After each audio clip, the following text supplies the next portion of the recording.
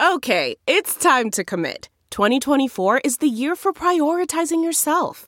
Begin your new smile journey with Byte, and you could start seeing results in just 2 to 3 weeks.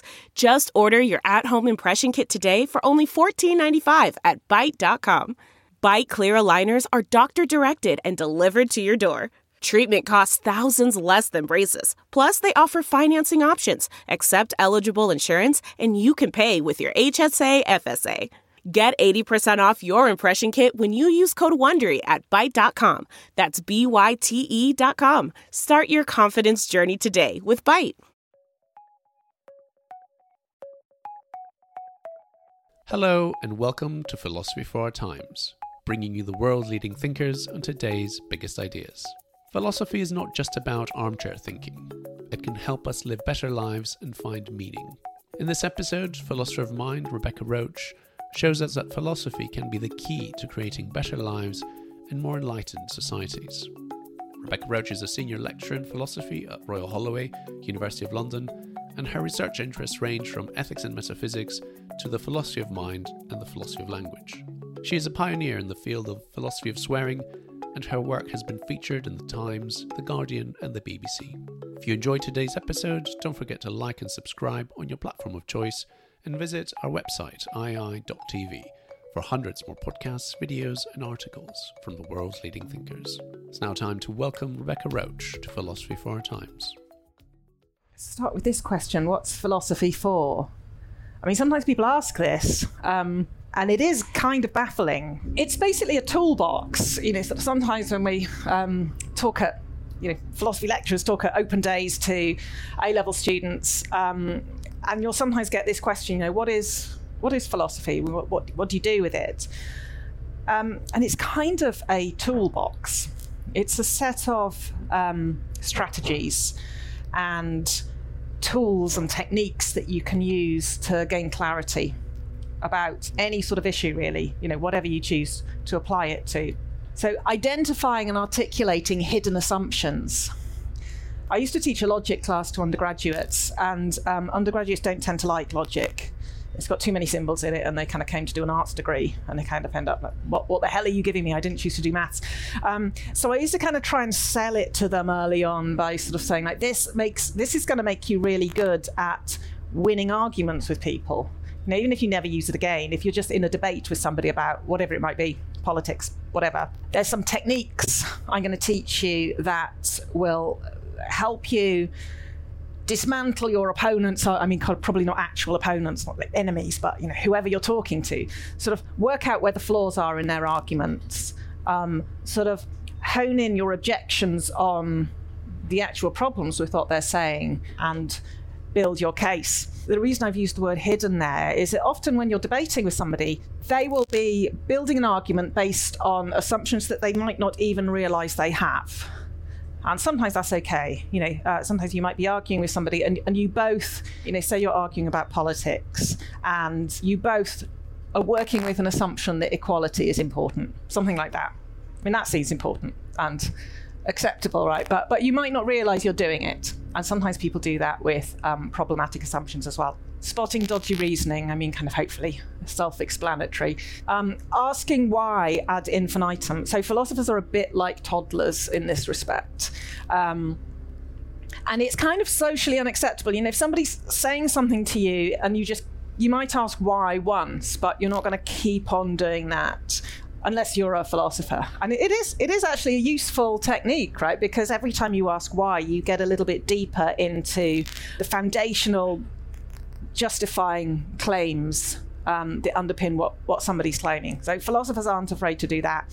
And analogies, arguing by analogy is a really important philosophical technique. And it's basically a way of saying, this is what we think about this issue. We can compare it to the way that we're thinking about this other issue. And if they're kind of similar in what look like to be relevant respects, then you should be treating them similarly.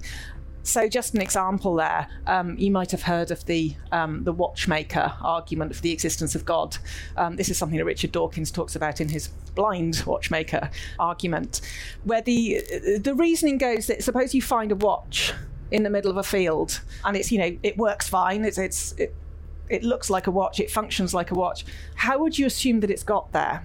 And the answer you're supposed to come up with is somebody's designed this. It hasn't just kind of popped up there by accident. There's a designer behind it. And so this is supposed to be an analogy for the world. You know, the world is a kind of complex and well-ordered system. And so it's kind of like the watch. You don't just assume that it's popped up by itself. You assume that somebody's created it. So if that argument is successful, you're supposed to end up believing in God. Here's zooming out a bit. This is what philosophers do. It's kind of looking under the bonnet of reality, or looking under the hood of reality if you're an American. It's just a sort of a way of gaining a better understanding of the world around us. What part of reality you're looking at depends on what you're interested in. You can examine anything you like, really, with philosophical techniques. But I'm going to give you a bit of my own story. So when I started out, I've been a philosopher kind of most of my adult life. I've had quite a boring career. I started out 18 doing a philosophy degree, and then I just carried on, and I kind of went into IT for a few years, and that was a bad idea, but then I came back to philosophy, and that's kind of the way it's been ever since. And I was always sort of interested, especially early on, in quite kind of abstract issues, like things to do with our experience of time. And it's like, is backwards causation in theory possible? Could future events cause earlier events? What's a person? What makes you the same person now that you were when you were 6 years old, and so on. And the reason I'm saying that's quite abstract is because philosophers are arguing about it, and 100 years from now, we are probably still going to be arguing about it, right? There's nothing really there's no kind of resolution. You're not going to make a discovery that's going to kind of, okay, that's what free will is. As the years have ticked by, I've become sort of increasingly interested in more applied issues. So the stuff that just kind of matters in our day-to-day lives. So I kind of moved quite slowly into applied ethics, philosophy of medicine, philosophy of mental health and psychiatry, and so on. I more recently got interested in philosophy of language. And more recently still, so like the kind of I'm getting more and more applied. A couple of years ago, it occurred to me that actually philosophy could be a really useful tool in just helping people live their lives.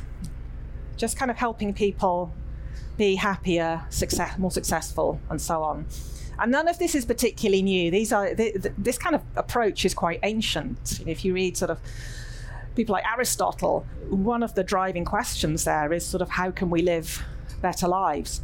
So I have sort of gradually, I tend to write more for general audiences these days because it tends to be kind of the public in general who's kind of interested in, sort of how can I use social media in a healthy way? How should I think about the friends I've made online? This sort of stuff, rather than sort of academic philosophers. Most recently, I've started a podcast. I don't really want to kind of plug it here, but so I'm sort of trying to apply philosophy to the sorts of problems that people grapple with every day. That's been what's been going on with me, and I'm going to give you a little taste of a way that you could use philosophy, like kind of right now, to start being happier and living better lives. So I'm going to focus on like an example, because I'm not going to talk about everything. But here's a familiar problem. I do quite a bit of coaching these days, and I am kind of telling you about a problem that comes up again and again with people that I see. We don't see the world as it really is. Most of the time we don't think about that. You think like, the objects you see in the world are really there, that you're seeing them kind of accurately as they would be if you weren't there observing them at all. We don't tend to think that the world we observe differs in any significant way from the way that we perceive it. But actually that's wrong, and there's sort of a tradition of hundreds of years actually of philosophers telling you exactly why that's wrong. I'm not particularly interested in perception here. I'm interested in the beliefs that we hold about ourselves, because just as your senses filter the world around you, the beliefs that you hold about yourself do the same, and we don't always realize that, because you might not realize that you hold the beliefs that do this. So what do I mean? I mean deeply held beliefs, right? These kind of are like sort of core beliefs that you've probably had since childhood, right? The sort of things that you might If you wanted to uncover them, you might have to go to psychotherapy, something like that. So you might not be able to kind of, someone to ask you, like, what are your fundamental beliefs, the ones that kind of govern your decisions and your choices as you go through the world. You might have to think hard about it and you still might not come up with an answer. But they do show up in the choices you make. And by reflecting on the choices you make and the choices you don't make, this can kind of give you an insight into the sorts of beliefs that are guiding you here. So suppose this happens. You apply for a job and you get rejected, so you feel bad. Well, here's what lots of people think if you get rejected from a job. This is evidence that I'm not good enough. Another example. You do something at work and your boss doesn't say anything positive about it. So you might think, she thinks what I've done is rubbish. Final example, I promise. Your friend doesn't use as many happy emojis as usual in her text message. So you think she's annoyed with me. Okay, so there's these kind of negative judgments that we make just as we go through life, sort of just the way somebody might respond to us or a decision that we're confronted with or just somebody's manner. We're sort of constantly drawing these little conclusions about what these things that we encounter mean. And here is where we kind of get an insight into what some of the core beliefs that filter our reality might be. So we have, you get rejected from a job, and if you conclude that you're not good enough as a result of that, that's only something that you're going to conclude if you already believe that, right? If you think you're fantastic and you get rejected from a job, it's kind of like, those idiots. They just don't recognize my immense worth or something like that. These are beliefs that you hold before this stuff happens. And then when certain things happen, you kind of interpret those happenings through the lens of these beliefs. And you think you're seeing evidence for them, but you're not really. Now, here's a problem with those beliefs, in case you haven't spotted already. There's a problem with those beliefs. They're foundational, right? They kind of make up who you are. And that means that you hold them and you kind of build other stuff on them. And what you build on them is unsupported because those beliefs are wrong, or at least they're unjustified. What might you build if you believe I'm not good enough, or I'm incompetent, or people don't like me? What sort of things might you build? Like, what am I talking about when I talking about building on those beliefs? Well, they determine the choices you might make. If you think you're not good enough, then maybe there's certain opportunities that will come up that you could go for, but which you decide not to. I won't go for that promotion because I'm not good enough. Or this person's invited me to their dinner party, but I know they don't like me really, and nor does everybody else, so I'm going to turn it down, etc. Now, in case that's still too abstract, imagine knowing somebody who you love, who you're close to, and imagine they're in a relationship with a partner who says these sorts of things to you. They're married to somebody who says to them things like, you're not good enough, or you're incompetent, or nobody likes you. We say these sorts of things to ourselves and think there's nothing wrong with it, right? But then when we imagine it said to somebody that we love, then we might see the problem. And perhaps you can get an intuitive grasp there of the sort of problems that those sorts of things might cause in that person's life. So here's like philosophy to the rescue. There's some techniques from philosophy that you can use here. One is to find the beliefs in the first place, to be open and curious about what those beliefs might be that kind of guide the way we move through the world, and to be open to rejecting them if they turn out not to be justified. Now, this is what Descartes did in the 17th century. So he was famous for his method of doubt, which I kind of don't want to suggest you try full on. I mean, what he did basically is he thought, well, all the information I have about the world, everything I think I know, is based on information that originally came to me through my senses. And our senses can deceive us. Right, so it could be that everything I think I know is actually wrong. So he set about rejecting everything he believed until he kind of dug down and happened upon something that he thought he could be certain of. And the certain belief he arrived at is famously that he exists. This is where the conclusion, I think, therefore I am, comes from. He realized he couldn't coherently doubt his own existence. And then he tries to kind of build up everything on that, and that's, I think, less successful. But he's really good at the doubt. Now, you maybe don't want to go and reject like literally everything you think you know, which would likely cause any problems. I think I'm supposed to be at work at 9 o'clock on Monday, but I'm actually going to reject that and just not turn up. I mean, that sort of thing is going to cause problems for you. Here he is. Meditations on First Philosophy, in case you want to check that out. But you could do a kind of lighter version, a kind of toned down version of what Descartes does. Just be open to the possibility that you're moving through your life making assumptions which might not be incorrect, especially if they're negative assumptions about yourself. Especially if you make the sort of generalized conclusions that I mentioned earlier, where you sort of, something happens, you think, I'm not good enough. They don't like me. I'm always going to fail. This sort of thing. Just be open to the possibility that those beliefs might actually not be justified. You've picked them up somewhere along the way, and because you don't see them, you think you're seeing the world as it really is. You don't even realize you're being shaped by those beliefs. You might not realize that it's possible to question them and even reject them. So let's go back to the job rejection. So you get rejected from a job and you think, here's evidence that I'm not good enough. So if we were doing this kind of Descartes light approach, we could do this. We could say, well, are there any flaws in that reasoning or any other possible explanations of what happened? Any other way that you could interpret your job rejection? Again, I sort of mentioned analogies. It's sometimes helpful to think about how you would speak to another person in this situation. If your best friend just got rejected from a job they applied for, you probably wouldn't say to them, that shows you're not good enough. If you wouldn't say it to your friend, then why are you saying it to yourself? So I think, kind of focusing on a third person can help here. Another philosopher who can help us out here, Immanuel Kant. So this is about kind of 150 years after Descartes. He was writing about this sort of stuff. So I've talked about how we don't perceive the world as it really is. We perceive it through a filter. And this idea goes back to Kant.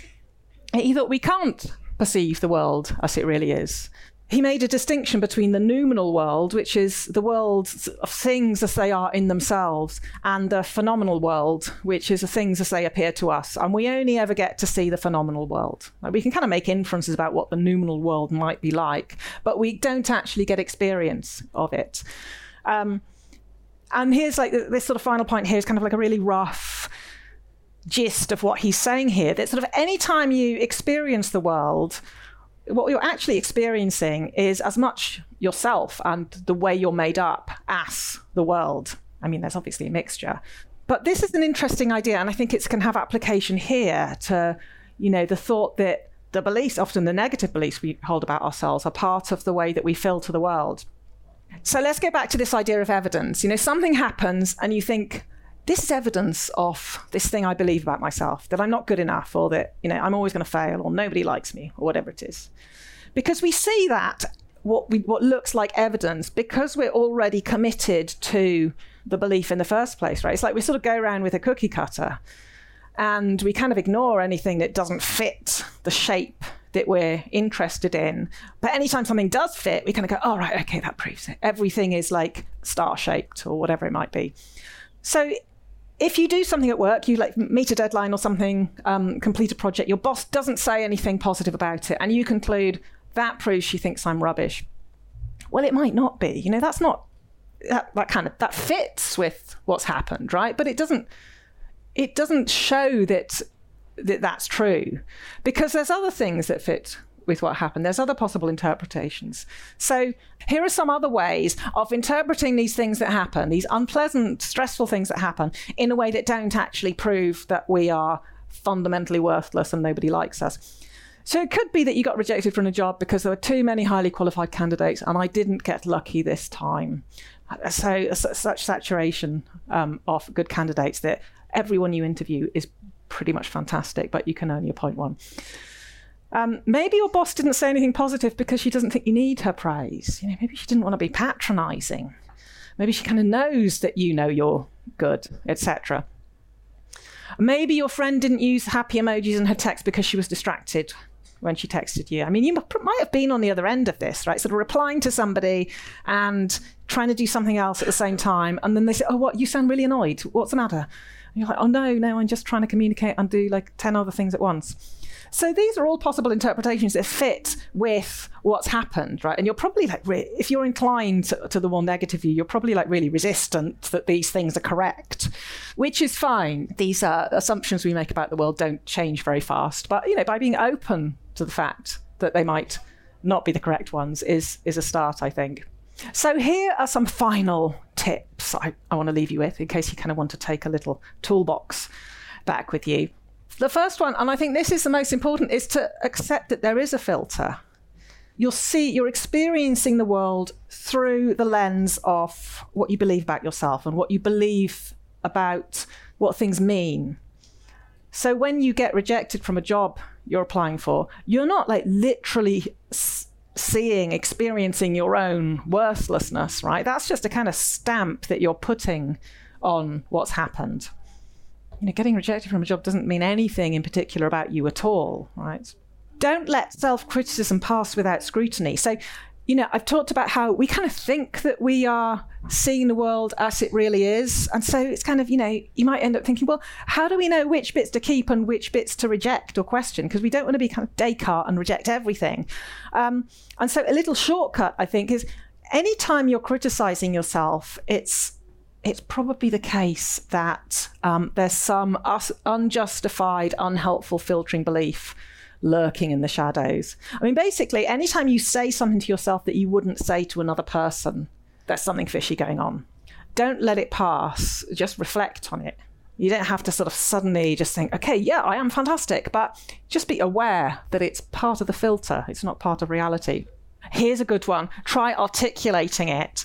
I think this is really common. If we think things about ourselves like, I'm always going to fail and nobody likes me. I mean, if you say these things out loud, often, even as you're saying them, you recognize how ridiculous they are, right? But it doesn't often get to that stage, right? We just have these kind of low-key, down on ourselves attitudes that we don't express in a sentence, or we don't express them to other people. And when you force yourself to do that, then you sometimes you get a sense of, okay, yeah, there's got to be something wrong going on here. How might things look with a different filter? So I think one of the powerful things about recognizing that there is a filter is it opens up the possibility of using a different filter. How might I be interpreting this job rejection if I thought I was absolutely fantastic? If I was like the world's most arrogant job applicant. And I'm not suggesting that's who you should be, but using it as a thought experiment just to make the contrast with how you actually feel can be a useful exercise. I mean, maybe the reality is somewhere in between. There's sort of luck, fit with the company, etc., experience and so on. There's sort of all sorts of things. There's all sorts of possible explanations that don't center around your just being bizarrely more incompetent than everybody else. This one, the number 5 I've already mentioned, would you say that to a friend? I think that's one of the most useful strategies. This is a sort of philosophical tool of analogy. Test out the things that you say to yourself, especially the negative things, by imagining saying them to a friend. And often you'll be horrified, right? Because you sound like an abusive sociopath. But it's kind of fine if we say it to ourselves, right? We're completely fine with telling ourselves that nobody likes us. And the final point is, don't expect miracles, because we're not, I've kind of talked about philosophical tools, and it's all about logic and whether certain inferences make sense and whether certain claims are justified. But that's not the way we think. I mean, there's a bit of that, hopefully, right? But there's a lot of kind of gut feeling and being guided by our emotions, and that's just life. That's just part of what makes us human. So, it could be if you're kind of listening to this presentation thinking, yeah, I do think quite negatively about myself and maybe I should stop that. I mean, you're not going to walk out of here and never say anything horrible to yourself again, because a lot of this is about emotion, right? And that takes a while to catch up. But you can loosen its hold, I think, by using some of these techniques. You can kind of loosen the hold, and eventually, a year from now, you might be a bit kinder to yourself. Okay, that's it. Thanks very much.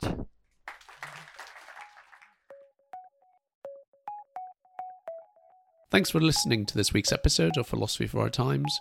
If you enjoyed today's episode, don't forget to like and subscribe on your platform of choice, and visit our website, ii.tv, for hundreds more podcasts, videos, and articles from the world's leading thinkers.